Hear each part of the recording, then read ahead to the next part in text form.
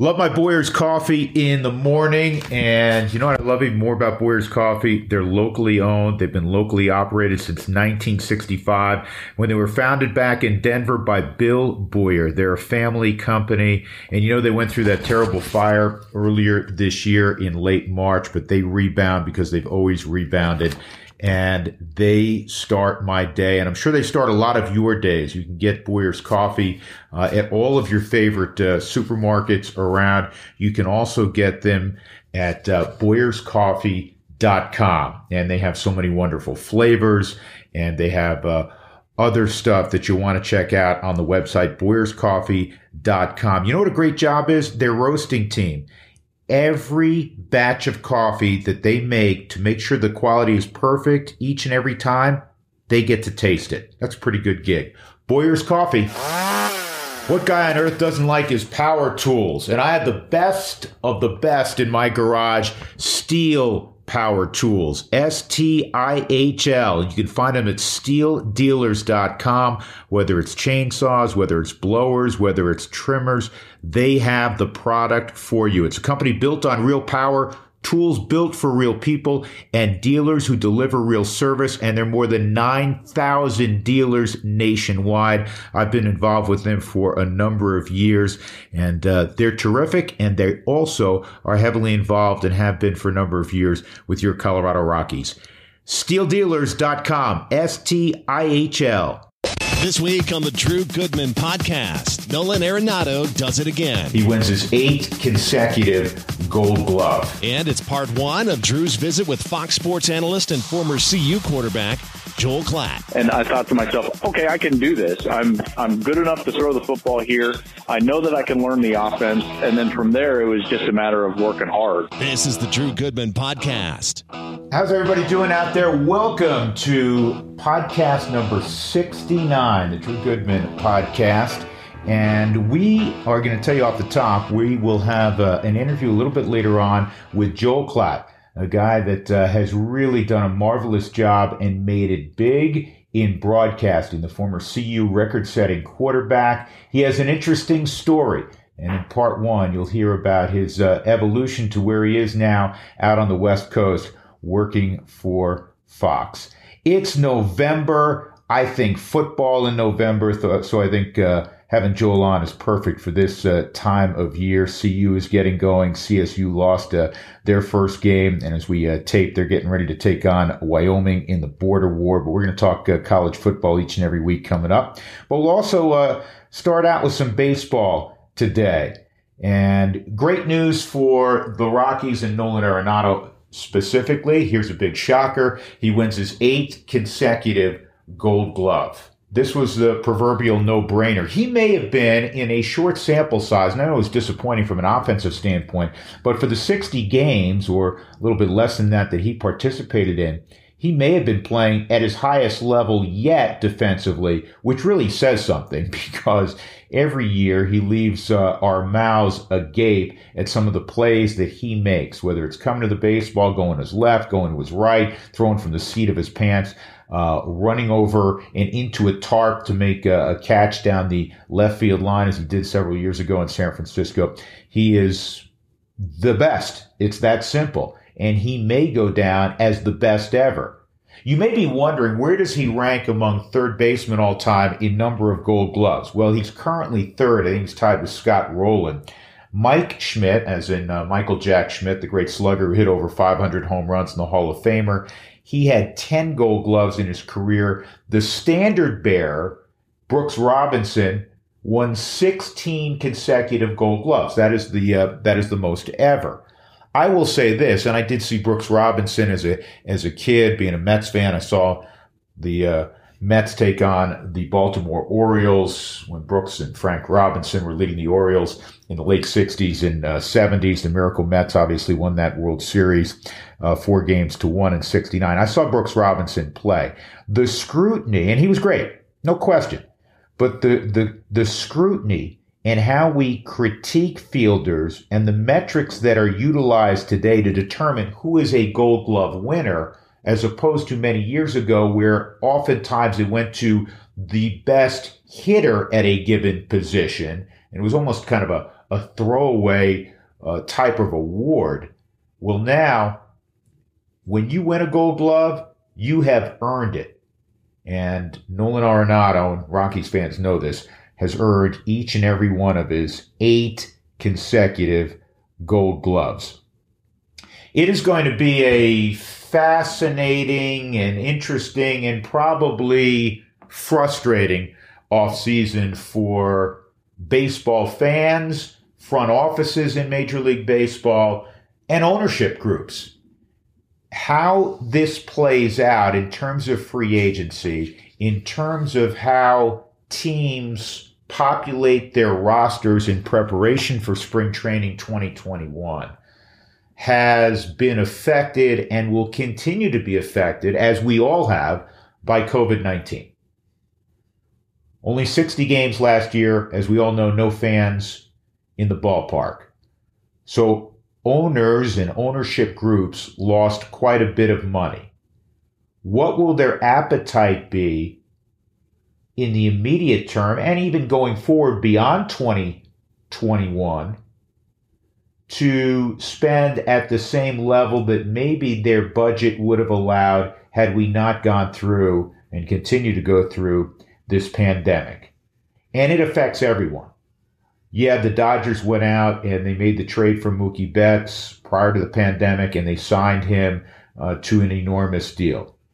I understand that. But I think there could potentially be bargains out there, and some players that thought they were going to get X may get X minus a certain percentage. I still think your big names will get paid.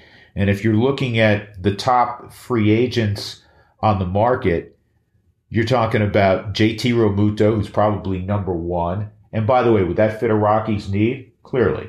I mean, there is very few catchers, really over the last 20 years, where you can say, tremendous offensive player, tremendous defensive player.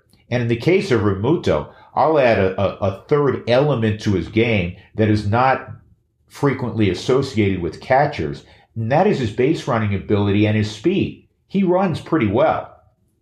Great athlete, again, impactful offensive player, tremendous defensive player. His transitions to throwing the baseball and his arm strength are almost without parallel in the game. He's going to get paid. He is beyond the Rockies' reach, one would assume, because the Rockies have paid a large amount of money, naturally, for Nolan.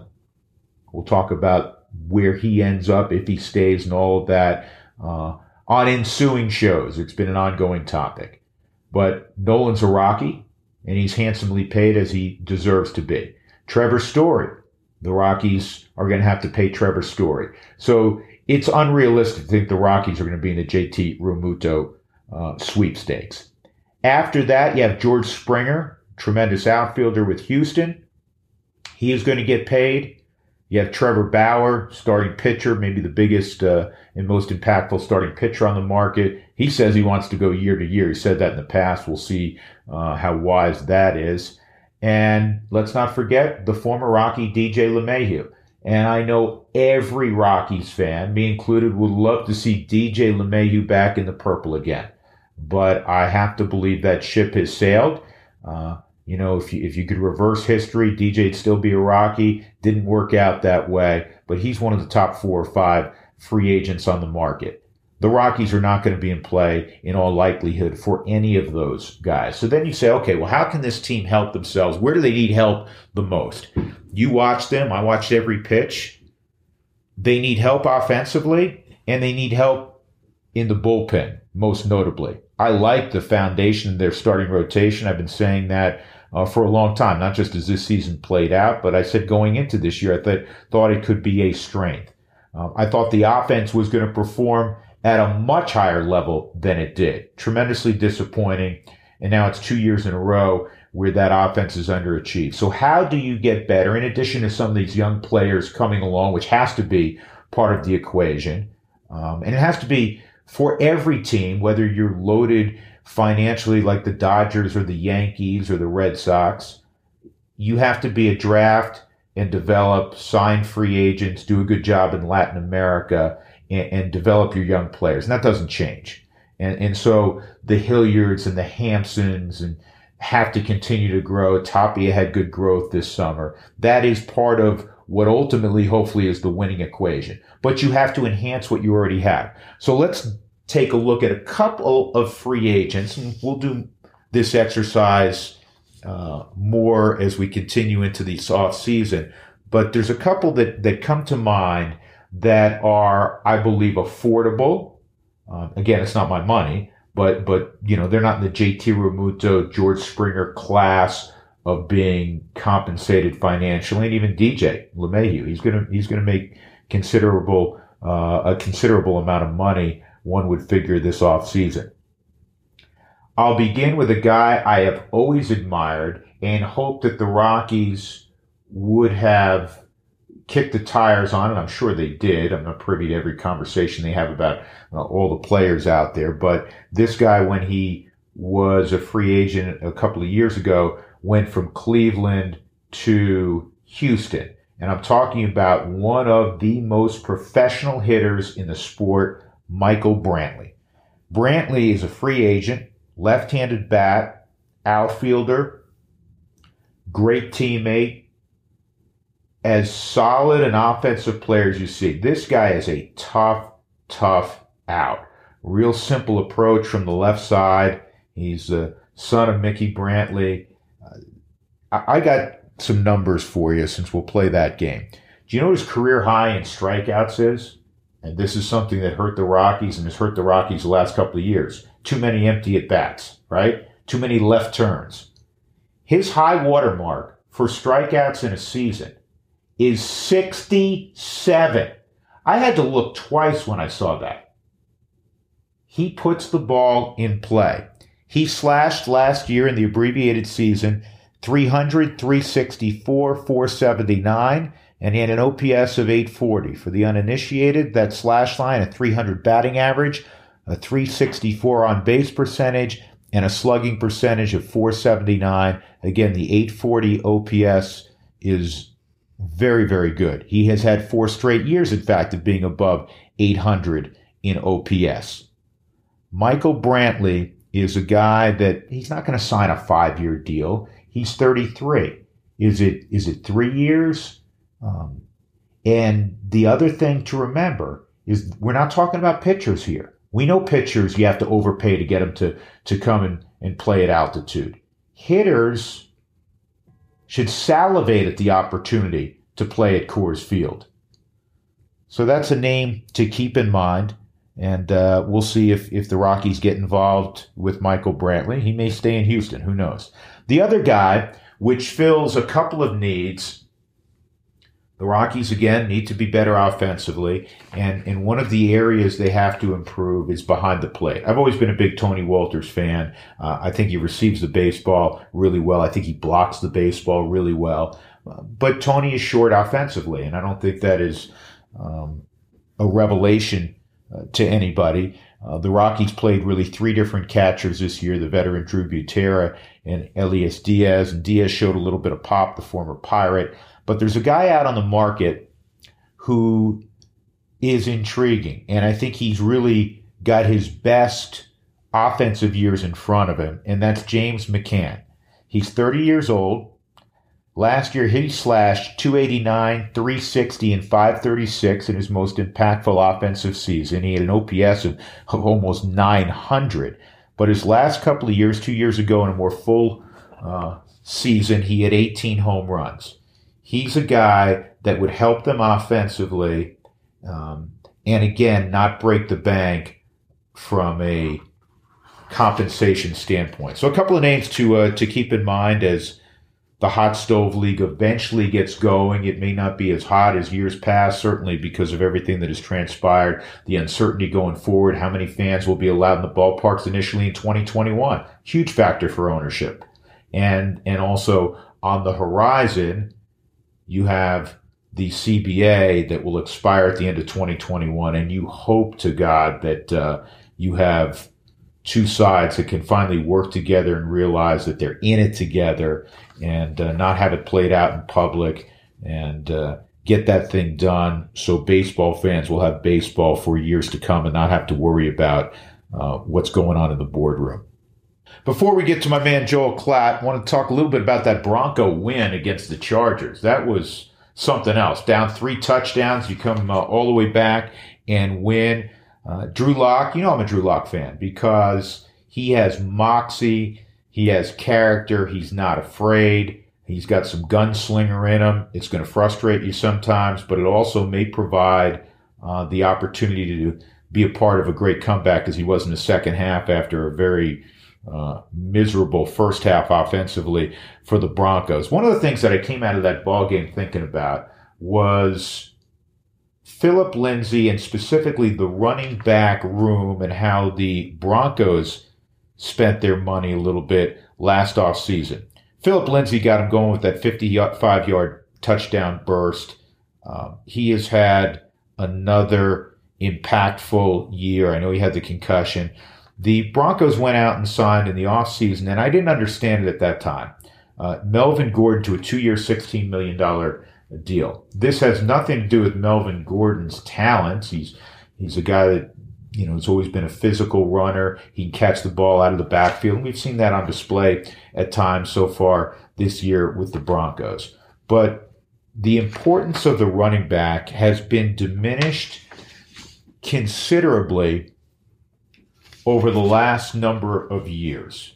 There are some first-round picks that have made their mark. Derrick Henry is a load. He is, a terrific player. Christian McCaffrey, who's going to come back this week, terrific player. But there's also a great number of backs taken further down in the draft or even are free agents, see Phillip Lyndsay, that are very, very fine players and help teams win in the NFL. I looked at the yards per carry after that Bronco win against the Chargers in the league, and check this out. First in the NFL among running backs in yards per carry is undrafted Phillip Lyndsay at 6.7 yards per carry. Third on that list is Raheem Mostert, the running back for San Francisco. Undrafted. 8th on the list, a Coloradan from Eaton, Austin Eckler. Undrafted. I know Eckler's dealt with some injuries this year. So you don't have to draft a guy high to get productivity out of that position. That's why when you already had Phillip Lyndsay, not my money, clearly, but why spend additional large amounts of money on Melvin Gordon when perhaps you can find someone to assist or back up Phillip Lyndsay that doesn't come with the same price tag? I was baffled at the time that the Broncos chose to spend their money in that regard, and I think it was further illustrated by the impact that Phillip Lyndsay had not only last week, but again, all week. And you just added fuel to his fire, and the Broncos benefit because he's now doing it for a third consecutive year. So good for Phillip Lyndsay, good for the Broncos for that come-from-behind victory. Well, it's time to sit down with a guy that I hadn't had a chance to talk to really in a few years, and I used to work with him. So it is good to catch up with Joel Klatt from Fox. Well, it's always good to catch up with an old friend, and Joel Klatt joins us. And I got to tell you something funny, my man, because I know you and I know your history, and we worked together for a period of time, and I watch you regularly. And I know in a strange way, it sounds funny to say this, but I'm really proud of you, and I hope that doesn't sound weird. But 2 things. 1, I'm proud of you, and 2, I Googled you to see, okay, is there anything else going on that I should know about before we sit down and do this for the podcast? And the first thing that pops up, Joel, is Joel Klatt shirtless. And I almost called and canceled. I didn't realize that. I haven't Googled myself, and shoot, I don't even know how long. Wait, does it really? Well, there was some, I didn't click on it, but there was something that popped up and said Joel Klatt, and then right under it, it says Joel Klatt shirtless. And usually it's like Joel Klatt family, Joel Klatt, it'll have somebody's wife or, Joel Klatt college football, Joel Klatt NFL. Joel Klatt shirtless, I was less interested in. That's news to me. I'm going to have to, I'll see what I can do, I can do about that. But Yeah. hey man, it's good to be with you. I can tell you that. And, shoot, here's the deal. I fell in love with broadcasting college football in large part due to the fact that we had such a great time, you and I. It was one of the first games I ever did in college. I had done high school football, but you and I did a Nebraska-Kansas State pay-per-view game when Ndamukong Suh was playing, and Josh Freeman for K-State. And I don't know if you remember that, for Mark Halsey at FSN Midwest. And I fell in love with it that day, man. I got to tell you, and I was like, I want to do this forever. So, that's kind of what started the wheels turning. Yeah, I do. You know what, Joel? I do remember that. I remember when Josh Freeman was a really hot prospect, and heck, and Ndamukong Suh's still going pretty strong in the NFL. I may have remarked to you at some point in time. I certainly have to other partners through the years that it's an unbelievable way not only to stay in the game, to be able to talk about the game, but from your perspective, it hurts a whole lot less when you get up Sunday morning, doesn't it? Oh my gosh. I mean, exponentially less. And you're right. There were times during the course of the last 5-10 years, that I've had opportunities to maybe get into coaching ranks. And I just, I've never done that because, one, I love spending time with my family. And two, this allows me to scratch that itch and be involved with, stay around the game, talk about the game, and yet kind of have some semblance of a family life. So, it's certainly worked out, man. And I consider myself very fortunate. Yeah, you're doing great. And one of the things that you do, and Tony Romo has gotten a lot of credit recently, and I know you get credit for this. I enjoy listening to you, Joel, because you obviously were a former quarterback, but you have to know where the other 10 guys are going. You understand concepts of not just route concepts, but play concepts, and you're able to articulate that in short windows. That's what you have between plays when Gus hands it off to you. And you learn something. And it's hard to learn new stuff when we've all seen so many football games through the years. But I think you're doing a great job of that. I appreciate that. That's kind of the art of broadcasting, at least in my seat, the analyst seat. I would say the same in baseball and other sports as well. But, how do you communicate something that can be complicated and make it simple in a short window? I think that's the challenge. And I think that's one of the things that I'm constantly looking at and I jot ways to talk about certain things in football down and like, how can I remove a technical term and put something in there that everyone will realize, and yet someone that played for 15 years would be like, yeah, that's exactly right. I think that's the challenge and the beauty of it. You know what's neat for me? I was watching last night as we tape this. It's a Tuesday morning. I've been I think you remember, lifelong Giant fan, being from New York, and it's, yep. They've been hard to watch. They play hard, but Daniel Jones, he's more emblematic of the kind of quarterback, and even like Lamar Jackson and Russell Wilson, and we see all these guys now at the position that you played so well at Colorado. That, yeah, Brady you can still find in the pocket, but you have to be an athlete back there, and the NFL is finally embracing the athletic quarterback and the college concepts that were always verboten in the NFL. Oh no, you can only win if you have the quarterback in the middle of the pocket. Well, a couple of things. One, I think is that you have to adjust to what you're supplied with, and there just are not enough pocket passers. And I'm not saying that that's what, the NFL would want. I think that they would take guys that are traditional pocket passers, but we just don't see those developed in college football anymore. In large part because the athletic quarterback is such an inherent value in the college game and gaining the advantage, in particular in the run game, when you're not as concerned with the longevity of your player at that position, and you've just got tight windows, 2, 3, maximum 4, seasons with one quarterback. You're not as concerned about giving him up to hits or exposing him to hits. So what do? You run your quarterback because it's an incredible advantage in the numbers of football and in the run game. So, Drew, that's what the college game has gone towards because that's what the high school game went towards. And now that's what the NFL is supplied with. So I think in some respect, they've been forced to wrap their arms around this style of play and that style of quarterback, but it certainly has taken hold. And the other thing that I would say, and this is just from a stylistic standpoint, even the guys that are pocket passers, I've always believed that playing the position, whether it was inside the pocket or outside the pocket, was a lot more like playing shortstop than it was like being a pitcher on top of the bump.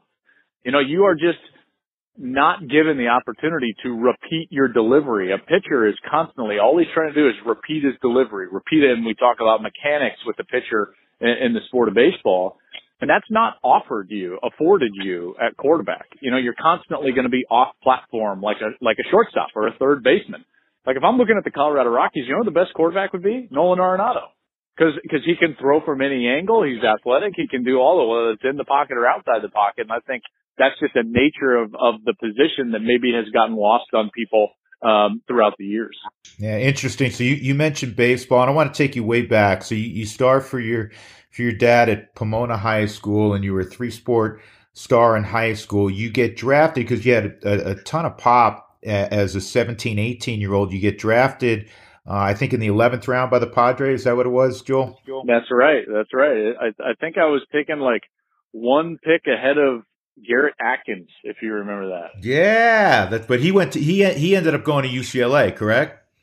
I believe so. That's right. Yeah. So you try your hand at minor league baseball. Did you have football offers at that point in time, or was it, hey, I'm a baseball guy?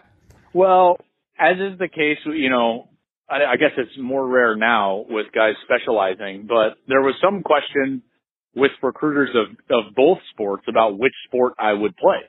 And I was a much better baseball player than I was football player. And I had some football offers, but they were all in the Division II rank. So I took an offer from South Dakota State, North Dakota State, and Northern Colorado. And at the time, Northern Colorado was a pretty good program. And they were offered a bunch of us from the Jefferson County League, and I actually committed and signed with them to play football. But I got to be honest, it didn't sound that attractive to go play Division II college football when there was going to be, bigger things afforded in the baseball ranks. So, once I got into the spring of my senior year, I was pretty committed to playing baseball after high school. Do you think you gave it, 2 or 3 years, and then I think you've told me this story. You said, "Hey, I want to. If I'm not in high A, I'm gonna shut it down and try to do something else." Is that basically was your mindset? Was there? I guess there can't be any regrets because you had a great career at Colorado, and we'll get to that in a moment. But when you look back, do you go, "Did I give baseball?" Which is, you have to grind in baseball. It takes a long time. Do you regret it all? No, I always say it was the best bad decision, worst decision I ever made.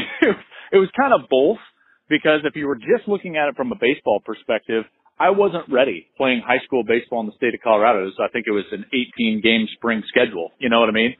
Drew, you know exactly what I'm talking about. You see these guys from around the country, they're just more prepared in that sport to go and have success in the minor leagues. So I wasn't prepared to succeed in minor league baseball, but that was the path that was intended for me to ultimately kind of, turn out the way that it did. I think that the only regret is that I wasn't mature enough to take advantage of what was an incredible opportunity at that age. I just didn't get it. And in large part, when I left baseball, Drew, there was, I wasn't succeeding. I wasn't seeing the movement in the organization, and also just my life. I wasn't making great decisions in my life. I was like, what am I doing? I'm 21. I need a degree. I need to clean up my life. And so I was like, the best thing for me is to leave baseball. And once I decided to leave baseball, it was never really a baseball football decision as much as it was a life decision. Like, I need to go get a degree And I chose Colorado and then decided to walk on the football program because I had eligibility left. So that, to me, that's fascinating because I think all people who are successful are not afraid to bet on themselves.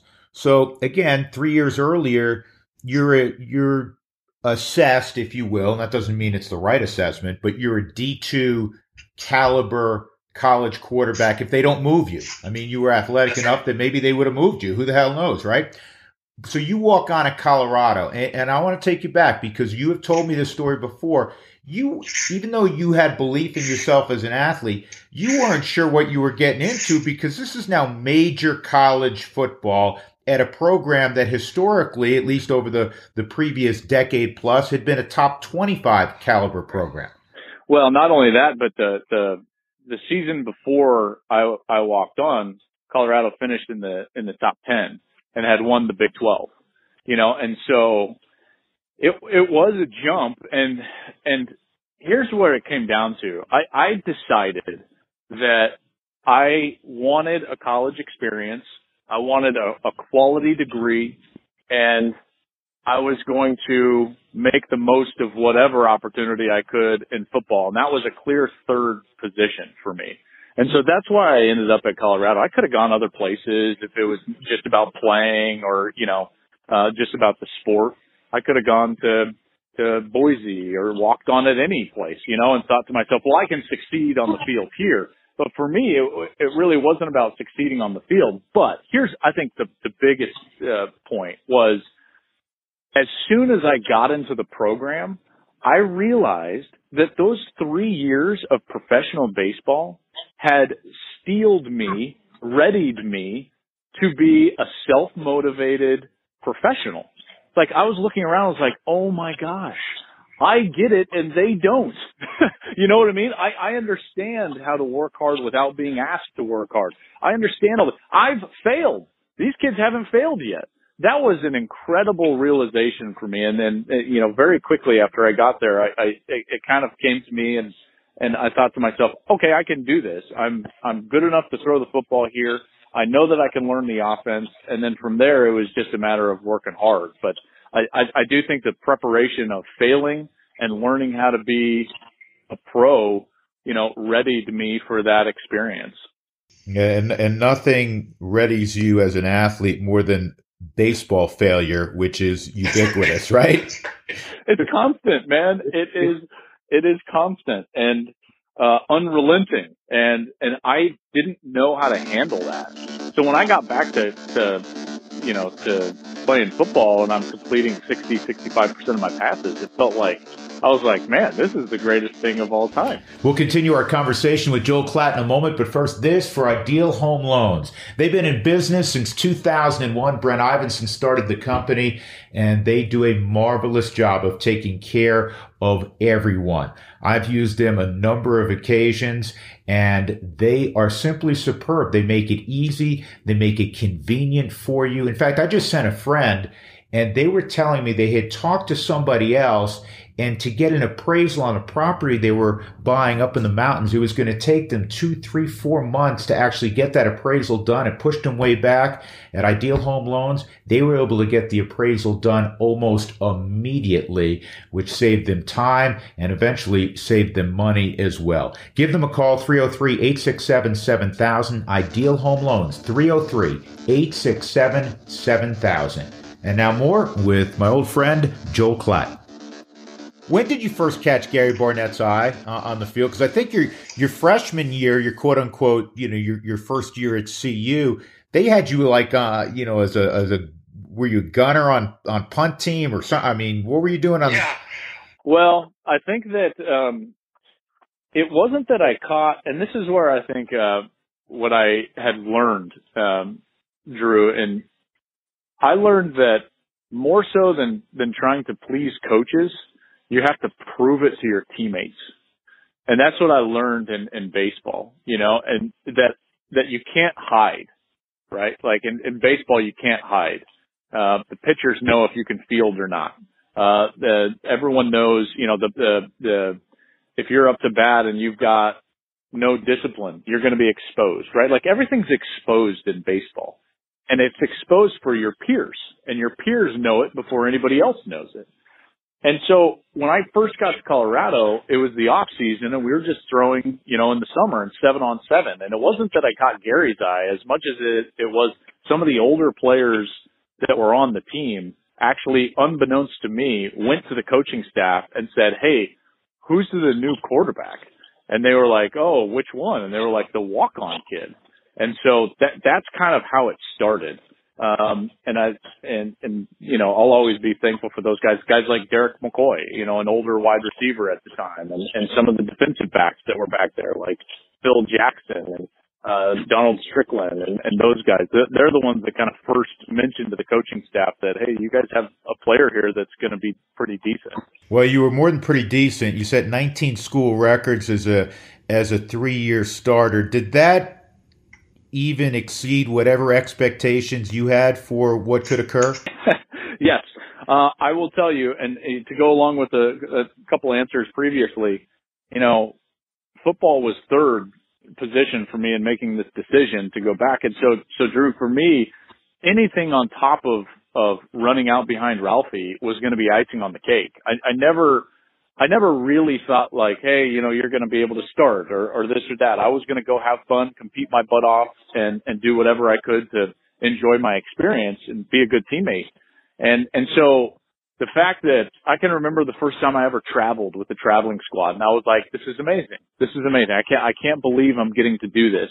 The first time I ever stepped field on a game, while it wasn't that successful, I was a true freshman. They put me out there against Baylor in a lopsided game. That I remember, like crying with my dad afterward, because it's like we sat in those stands our whole lives watching the Colorado Buffaloes. These were like just dream come true type moments. He told me that the next year when we ran out of the tunnel and I jogged onto the field as the starter in my second season, that he cried in the stands. So I just like, I know some people will roll their eyes, but I am not joking when I tell you that anything on top of getting to run out behind Ralphie for me was gravy, man. It was, and that's why I enjoyed my experience so much. That is, it's tremendous to hear, and I'm looking at it from two perspectives. One, how you articulated that, because, especially growing up here and being the son of a coach and all that, but having watched games at Folsom Field, and all of a sudden now you're out there and it's like, okay, I got a uniform on and a helmet and I'm part of the squad. Isn't this great? Next thing you know, you're out there as the starter and at the most important position in football. And then as a dad, I have 3 boys, I'm a little further down the path than you are. You have 3 boys. And to see, and whether they were boys or girls is irrelevant, but to see your kids doing what we love, and you obviously were able to do it at a much higher level than I was. But to be able to watch your kids compete and to see their joy and their success, there's nothing better. And you'll enjoy that down the road with your children. There's nothing better. Well, I think that as a parent, I have learned that my happiest moments are when I'm delighting in my son's delight, when they find things that light them up, and it can be the things that I love or not, it clearly does something to my heart. And my dad knew what a struggle it was for me to fail in baseball. And the process of those 4 years were really tough, from 18 to 22 years old. They were tough on me, and growing up, maturing, and then to kind of come out the other side and find success, more so maybe even find yourself. I think that's what he was so emotional about. And, it was a fun time, man. I gotta tell you, I'll always remember, this is just one of those, I'll always remember jogging out against Colorado State. I'm a sophomore. We're unranked. They're ranked. They're favored. Bradley Van Pelt is their quarterback. They were supposed to beat us in 2003. And there was 78,000, 77,000 at Mile High. I mean, it was packed. It's still to this day the record for a college football attendance in the state of Colorado. And we just played amazing. And like, I will always remember that. That was athletically the highlight, certainly, of my career. Yeah, I remember that game. I remember those games, and I hope, and it's probably a nice place to segue, I hope we can get back to where both programs, I mean, you're Coloradan at heart, man, where both programs are doing well. But some of those games, you had great personalities. I mean, I don't know if you ever saw Bradley Van Pelt down the road after that. You know, you live in Newport Beach now, man. He may be on a surfboard, outside your house right now for all we know. But that kid was a great athlete and a great character, but it was part of what was happening in college football in the state then, where both programs were good. Yeah. And hopefully we can get back to that. And I will tell you that, from my standpoint, I was always a Colorado State fan, and I would have done anything to go there and to get recruited by them. And when I was in high school, Drew, you'll love this. There was a kid 1 year younger than me, Justin Holland, who they liked more than me. So they said, no, we're not going to, recruit you or try to bring you in because we want Justin Holland. And so, once that happened, man, like when I got to play against them, I wanted to beat them so bad. And then if you remember, Van Pelt ran his mouth about the year before. Like, it was great. Everything about it, the drama of that game was great. And like you said, part of it was the personalities, but also part of it was the quality of the programs. And hopefully they can get back to that. And, I'm hoping Carl Durrell is the right guy for Colorado, and we'll see about Coach Adazio. But I think to be honest with you, it's depressing and a shame to see what has happened to those programs over the last decade. It was cool to hear Joel reminisce about his first start against Colorado State and 76,000+ people at Mile High Stadium. And I remember those games, and I remember, CSU was still really good at that time. CU was very good under Gary Barnett.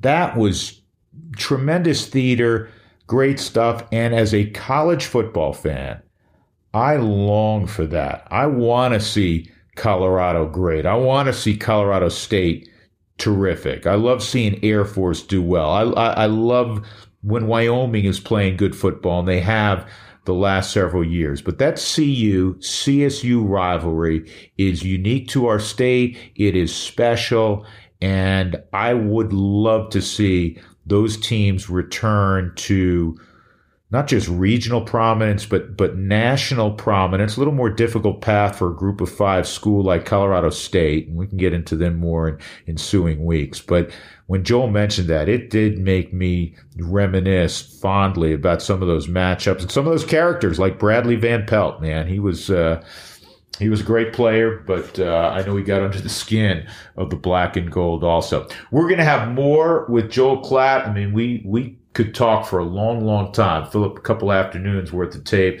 So next week, you'll hear part 2 of my conversation with Joel Klatt. Before we get on out of here on the Drew Goodman podcast number 69, I had to tell you something that's bugging me, and I do this every year, and I'll probably do it again this year. Will referees in the NFL, back judges, side judges, stop throwing flags for pass interference unless it is egregious? Unless you absolutely, without question, can tell that the defensive back, who is already at a significant disadvantage because all the rules favor the offense and favor wide receivers, unless you can tell that he impeded or grabbed an arm or that sort of thing, keep the flag in your pocket. It is an enormous foul when it's called. If it's 35 yards down the field, it becomes a 35-yard penalty. If it's in the end zone, it's 1st and goal at the 1-yard line. If it's PI, fine, throw the flag. But if it ain't, or if it's marginal, let them play. Driving me nuts. It will not be the last time I get on that soapbox. Hope you enjoyed it. Again, part 2 with Joel Klatt will come next week. And everybody stay safe out there. Enjoy. Thanks for joining me on the podcast. You can go to the website at thedrewgoodmanpodcast.com as well. Take care, everybody. Talk to you soon.